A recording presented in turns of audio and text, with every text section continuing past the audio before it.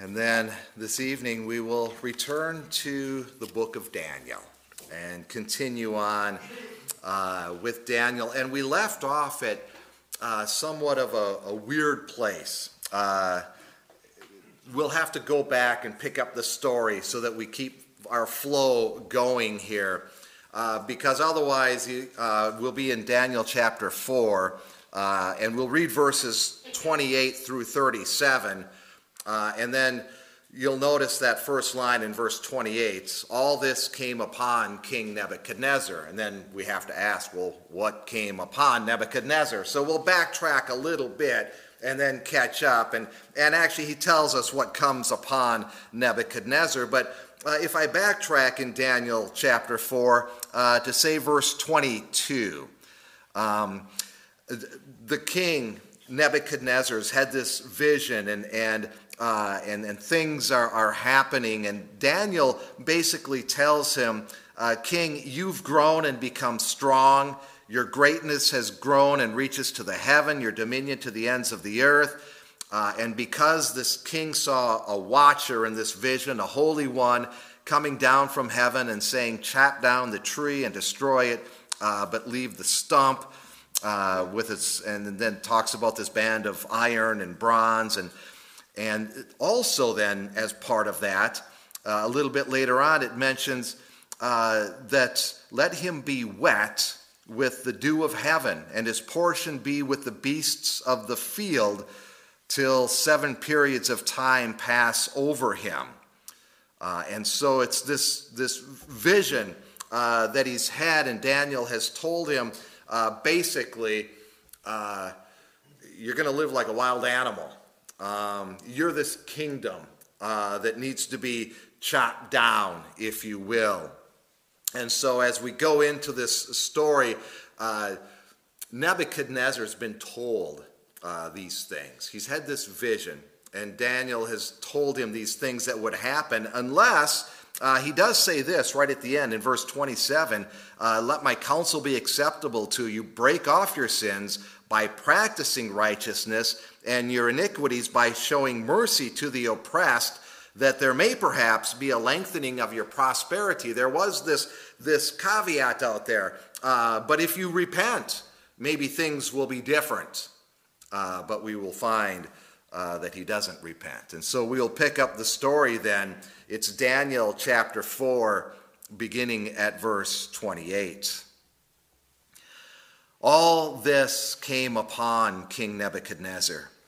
At the end of 12 months, as he was walking on the roof of the royal palace of Babylon, and the king answered and said, is not this great Babylon, which I have built by my mighty power as a royal residence and for the glory of my majesty? While the words were still in the king's mouth, there fell a voice from heaven. O King Nebuchadnezzar, to you it is spoken, the kingdom has departed from you, and you shall be driven from among men, and your dwelling shall be with the beasts of the field. And you shall be made to eat grass like an ox, and 7 periods of time shall pass over you, until you know that the Most High rules the kingdom of men, and gives it to whom he will. Immediately the word was fulfilled against Nebuchadnezzar. He was driven from among men and ate grass like an ox, and his body was wet with the dew of heaven, till his hair grew as long as eagle's feathers, and his nails were like birds' claws. At the end of the days, I, Nebuchadnezzar, lifted my eyes to heaven, and my reason returned to me. And I blessed the Most High and praised and honored him who lives forever. For his dominion is an everlasting dominion, and his kingdom endures from generation to generation. All the inhabitants of the earth are accounted as nothing, and he does according to his will among the host of heaven and among the inhabitants of the earth, and none can stay his hand or say to him, what have you done? At the same time, my reason returned to me, and for the glory of my kingdom, my majesty and splendor returned to me. My counselors and my lords sought me, and I was established in my kingdom, and still more greatness was added to me. Now I, Nebuchadnezzar, praise and extol and honor the King of heaven, for all his works are right, and his ways are just, and those who walk in pride he is able to humble. The word of the Lord. Thanks be to God. Let's pray. Heavenly Father, we thank you for your word, and we pray that as we look at these words you have given us, that you will speak to our hearts, and that we will grow in your truth and grow in your grace and mercy. We pray this in Jesus' name, amen. Well, they say that time heals all wounds and bad haircuts. And I know what they say or what they mean when they say that, although I'm still trying to recover from a bad haircut, but that's another story. But that idea can be abused. You know, we do know, especially if you think of high school or something, your first crush. And then she broke your heart, or he broke your heart, and time healed the wound. You got over it and found you were better off. But sometimes we abuse that. We think, you know what, if I just give this enough time, people are going to forget about it, and I'll never have to confess to it. I'll just try to skate by, and it doesn't do any good. It's just a way to suppress your conscience. And it seems that's what Nebuchadnezzar has been doing, because he's been given some time. He had this vision and told that he needed to repent or things were going to happen. And he had time. He had 12 months. He had a full year to repent. He had a full year to reprioritize or reevaluate. But during this year, it seems like he's either forgotten or has been able to rationalize his boastfulness, his setting himself up as his God. He shouldn't need more signs. He's seen several things. He's seen Daniel and his friends grow when they weren't eating the king's food, but relying on what God was providing for them, and how they were better than the rest and healthier. He's seen Daniel's friends in the fiery furnace, and how that turned out. But he seems to have forgotten again that God is the Almighty God. And he's really wasted this time that he's had to repent. Romans 2, Paul writes, starting in verse 4, "Do you presume on the riches of his kindness and forbearance and patience, not knowing that God's kindness is meant to lead you to repentance, but because of your hard and impenitent heart, you are storing up wrath for yourself on the day of wrath when God's righteous judgment will be revealed." Peter writes much the same thing in 2 Peter chapter 3 when he talks about people mocking, saying, when is he coming? When is Jesus coming again? Everything's going along just as it should. And Peter says, it's not that he's forgotten. It's not that he's delaying. It's just that he's patient, that people should reach repentance. Nebuchadnezzar's had this time. No repentance has come. There was a certain amount of concern when Nebuchadnezzar first had this vision. Daniel actually showed more concern than Nebuchadnezzar, but there was a certain amount of concern on his part. But you can just imagine that as the days went on, As the days of mercy and grace kept going, repentance kept getting further and further away from Nebuchadnezzar's mind. Little less concern about what was going on. There was a 18th century Welsh evangelist. His name is John Elias, and he would use this illustration. He said there was a blacksmith in his town, and this blacksmith got a new dog. And Elias went and visited the shop just shortly after this blacksmith had the new dog. And as the blacksmith is beating the metal on the anvil and forming this horseshoe, the dog is barking ferociously and keeps barking, and is going wild. Well, as time progressed, Elias would come back every now and then, and the dog was barking less and less, until finally one day, Elias showed up, and the blacksmith is hammering away at the anvil, and the dog is asleep by a fire. The constant noise had just finally become nothing to the dog, and he could just sleep right through it. And Nebuchadnezzar, it seems, has grown similarly accustomed to this hammering of God's word, if I can put it that way, and has been able now to ignore it to the point where it really has no impact on his life anymore. And he's back with his prideful ways. And he's saying, isn't this kingdom great? Look at Babylon, which I have built for my mighty power, by my mighty power, as a royal residence for my glory, my majesty. Now here's the kicker in all of this. He's not lying. Historical evidence suggests that his claims are actually justified. He had restored over a dozen temples and made them beautiful, or his workers made them beautiful. He had completed the Great Wall of Babylon that got started many years earlier, and he completed it. He also built a new palace that was attached to the famous Hanging Gardens of Babylon, which was famous, one of the 7 wonders of the ancient world, and that was all connected.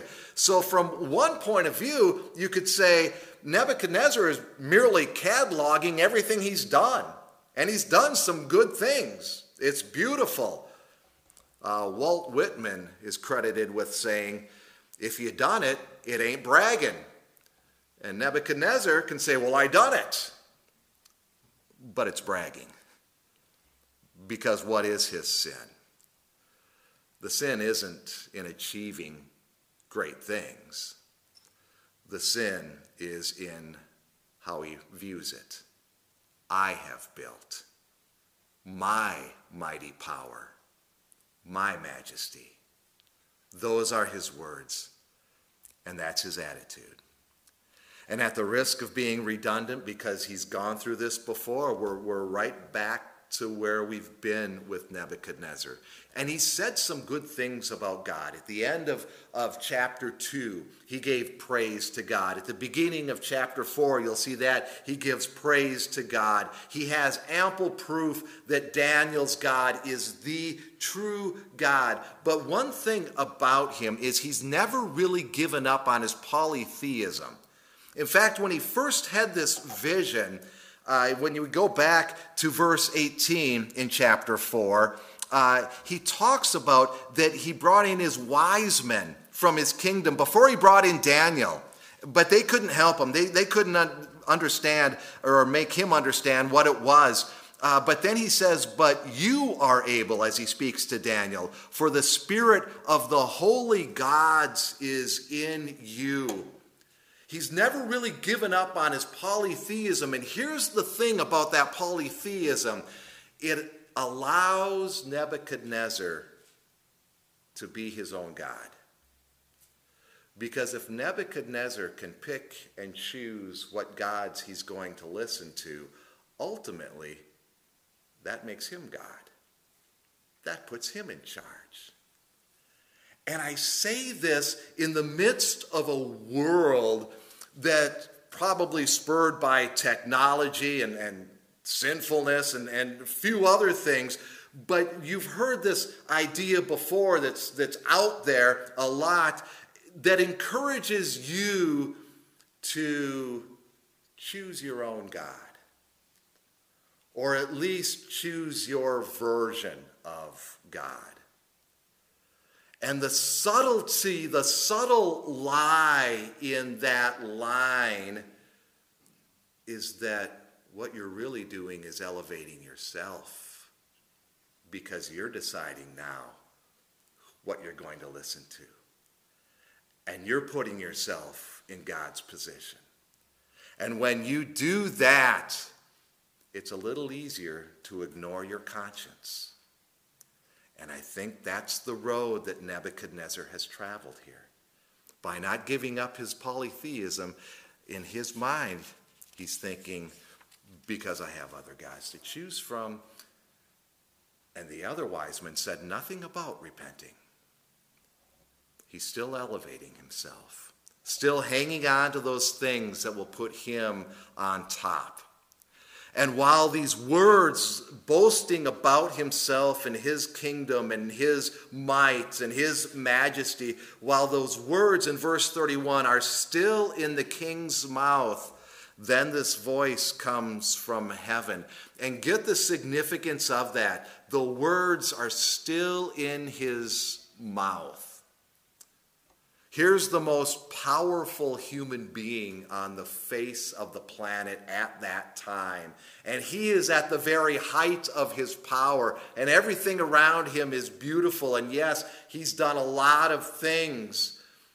And then the voice speaks. Immediately, things start to happen. He doesn't need to be weakened. This year of grace and mercy, probably going further and further, the repentance going further and further in back of his mind, but now it comes to an end. And immediately something happens. You wonder sometimes in things like this if there had been a major event in Nebuchadnezzar's life, maybe a major illness, or some kind of dramatic event that would have shaped him up a little bit, if this would have been differently, if this would have gone differently. But everything seemed to be going really well. And he's at the height of his power, and there's no sign on the horizon that anything could go bad at this point. And that's the diabolical part of the sin nature. We can convince ourselves that we'll know when it's time to repent. We'll see the wheels get a little looser, maybe, okay, now it's time to straighten up. I'll know when this is serious enough to stop. But God, when he acts, can act immediately. And in the case of King Nebuchadnezzar, acts when he's at the height of his power and at the height of his glory. And the voice says to you, it's spoken, the kingdom is gone, and you're going to be driven from among men, and you're going to eat grass like an ox, 7 periods of time, and that 7 periods of time, that's completion or fullness. So it's going to go until I'm done with it, basically, is what God is saying. Until you know that the Most High rules the kingdom of men and gives it to whom he will. Then in verse 33, there's that word, immediately. The word was fulfilled against Nebuchadnezzar. There's this thing called lycanthropy. It comes from a couple of Greek words, lukos, which means wolf, and anthropos, which means man. Lycanthropy, wolfman. This came along far before Hollywood had the wolfman. But this idea of a man who acts like an animal. And that's where Nebuchadnezzar is at. And it's a sad, sad sight. I mean, when you think about it, here's this great king, and now he's in a field eating grass. And he's there for some time because his nails grow long and he looks horrible. So some time has passed. And when I think of this story and reflect on it, I don't have an answer for this, but I often wonder, what were those people around him doing? I mean, there's people in the kingdom, and how are they viewing this? Are they hiding him? What are they trying to do to get this to look okay? Because Nebuchadnezzar's a mess. And here he's affected his mind in ways that they probably had never seen before. But part of the vision was that it would end. And it does end. And Nebuchadnezzar, this passage is in his voice in verse 34. At the end of the days, I lifted my eyes and reason returned. And I blessed the Most High and praised and honored him who lives forever. We really don't know how long this lasted. Obviously, some time had passed. But when he comes to his senses, he does make a few confessions. In fact, there's 4 of them, 2 here and then 2 a little bit later. One of the confessions that he makes is the sovereignty of God. It's God who lives forever. His is the everlasting dominion. Going into this, it was Nebuchadnezzar who was looking at his own kingdom and saying, look what I've done. But now, at the end of this, he makes this confession, you know what? It's God's kingdom that's really the kingdom. The everlasting kingdom from generation to generation. And another confession that he makes here, all inhabitants of the earth in verse 35, accounted as nothing. And God does according to his will. Humans are creatures, basically, is what he's saying, that are nothing when compared to God. Even the greatest of humans, nothing when compared to God. And man is in no position to accuse God of anything. And there's some symbolism in this that shouldn't be missed. Because of sin, he is cast down from this glory that he thought he had and turned into this animal for a time. And that's how sin is. When we sin, we are cast down from the glory for which we were created. Paul writes in Romans chapter 3, we have all sinned and fall short of the glory of God. When we sin, and often we sin seeking our own glory, it's counterproductive. We're actually less glorious. We're actually less of what we're supposed to be. And that should cause us to grieve our sin. And when tempted, it should cause us to remember that the glory, whatever that glory that we think we're seeking, is actually distorting our glory and making us less than what we are as children of God. And Nebuchadnezzar continues, at the same time my reason returned to me in verse 36. And notice his language again. And what do you do with this verse? And for the glory of my kingdom. There's that language again. My majesty and splendor returned to me. My counselors and my Lord sought me, and I was established in my kingdom, and still more greatness was added to me. We get this language from Nebuchadnezzar again. And so what do we make of this? And this would be a wonderful time if I could just stop talking and listen to ideas, because I'd love to hear what do we make of Nebuchadnezzar right away using this language again. Well, I think there's something going on that's good, because I think that Nebuchadnezzar isn't boasting in the way that he was boasting before. He hasn't turned into the same old Nebuchadnezzar again. I think that when you take this with verse 37, what Nebuchadnezzar is actually boasting in is the grace and mercy of God. He is boasting in the fact that God is so gracious and wonderful and glorious and merciful that he's restored Nebuchadnezzar to what he was. It's all the grace of God. Earlier this week, I have a book of Puritan prayers, and I love going through them. I try to go through one every morning.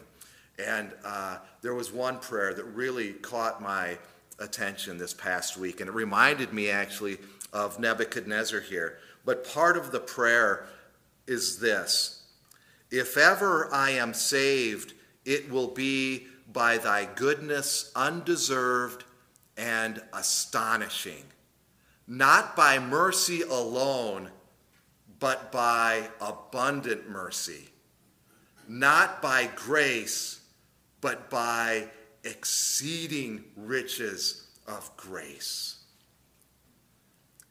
And I think we have felt that before. I didn't get saved just by mercy, but by abundant mercy and exceeding riches of grace. And I think that's what Nebuchadnezzar's feeling. The abundance of God's grace. And he makes this third confession then about the righteousness of God. All his works are right, and his ways are just, in verse 37. God deals appropriately with sin, to sin, and he is just in how he deals with sin. And this is actually a great encouragement to us, because when we look at 1 John chapter 1, verse 9, and it's very famous, I think you'll all be able to say it just as I start. If we confess our sins, he is faithful and just to forgive us our sins and to cleanse us from all unrighteousness. And here's one of the beauties of that verse. Why does he forgive our sins and cleanse us from all unrighteousness? It's because Jesus paid the penalty for it. God laid on Jesus all of our sins when we confess, when we put our faith in Jesus. All of our sin is laid on Jesus, and God is perfectly just, and he's not going to punish that sin again. It's on Jesus, and he died for it forever. And God is a just God and a righteous God, and so he's not going to turn around and say, you know what, I'm just going to get Bruce because I'm punitive about it, and I'm going to punish him anyhow. He punished Jesus for it. And it's done. And he's just. And he's not going to punish me again for it. There's a beautiful truth in what Nebuchadnezzar is saying there. And fourthly, his confession is this: God humbles the proud, but he does give grace to the humble. He is able to humble even the most powerful of men. Peter writes in 1 Peter 5, "Humble yourselves, therefore, under the mighty hand of God, so that at the proper time he may exalt you." There's where our glory and exaltation lies. It lies in humbling ourselves before God. We'll let him do all the exalting as we exalt him. And then there's one last note here, because this has been a question that gets asked and does get asked a lot whenever we look at Nebuchadnezzar and Daniel and everything that goes on. And I should mention, this is the last we hear of Nebuchadnezzar. When you look ahead to chapter 5, you're going to see that we get a new leader. There's somebody else there. This is the last we hear of Nebuchadnezzar. And often the question is this: is Nebuchadnezzar saved? Do you think Nebuchadnezzar is in heaven? And there are some who are very adamant and will say, yes, he is. He's got to be in heaven. I'm sure he is. There are others who say, maybe. I don't know. He said some of these things before and then went bad on us. So I don't know. I wasn't there. Some are a lot more hesitant, saying, I don't think so. And I think that's just their way of saying, you know what, I'd have given up on Nebuchadnezzar long ago. But this is God we're talking about. Is he in heaven? Was he saved? Well, I can't answer that question, but I can say this. At the very, very least, his story ends here on a really good note, on a good note of praise. And I like that it ends this way because it reminds me of a few things. It reminds me that I'm not saved just because of grace and mercy, but I'm saved because of abundant mercy and an exceeding riches of grace. And I like that reminder because sometimes my sin, especially my frequent sin, can seem pretty dreadful and can drag me down. But then I remember we have a God of abundant mercy, and he's already forgiven me. It also reminds me of this, that true glory, my true glory, and your true glory, is when we're glorifying God. We can sin and seek our own self-glory, but that only distorts. That makes us less than we are as children of God. But when we're glorifying God, that's when we're at our best. And that is true glory.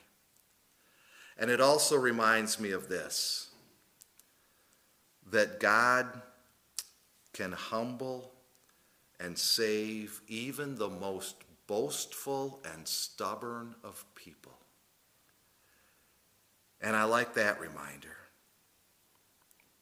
because I have been praying for people, and I'm sure many of you have too,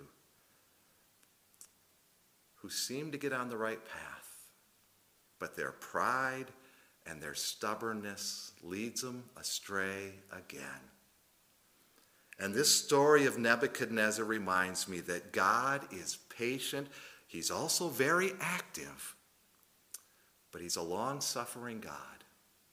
And my praying for others, even when I don't see the glimpses of their salvation, my praying for them is never in vain, because God is always working, and he can break through any hardened heart. And so we continue to pray for others in hope. And we continue to speak his truth and glorify him. We do so because he deserves all glory. And in doing so, we become what we're supposed to be. His children glorifying him. His children saved by abundant mercy and exceeding grace. And we live with that truth.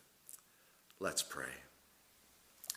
Heavenly Father, we do thank you for your abundant mercy, your exceeding riches of grace. We thank you for your patience with us. We know we're sinners, Lord, and we confess those sins to you. We thank you that Christ paid the penalty for all of our sins, and they won't be punished again. We can live in your love as your children, glorifying you, leaving you to exalt who you will, when you will, and how you will, Lord. We are your humble servants, and your loving children. And we thank you for that. We pray this in the name of our Savior, Jesus Christ. Amen. And then I'll have you stand. We'll turn to hymn 585 and sing verses 1, 4, and 5.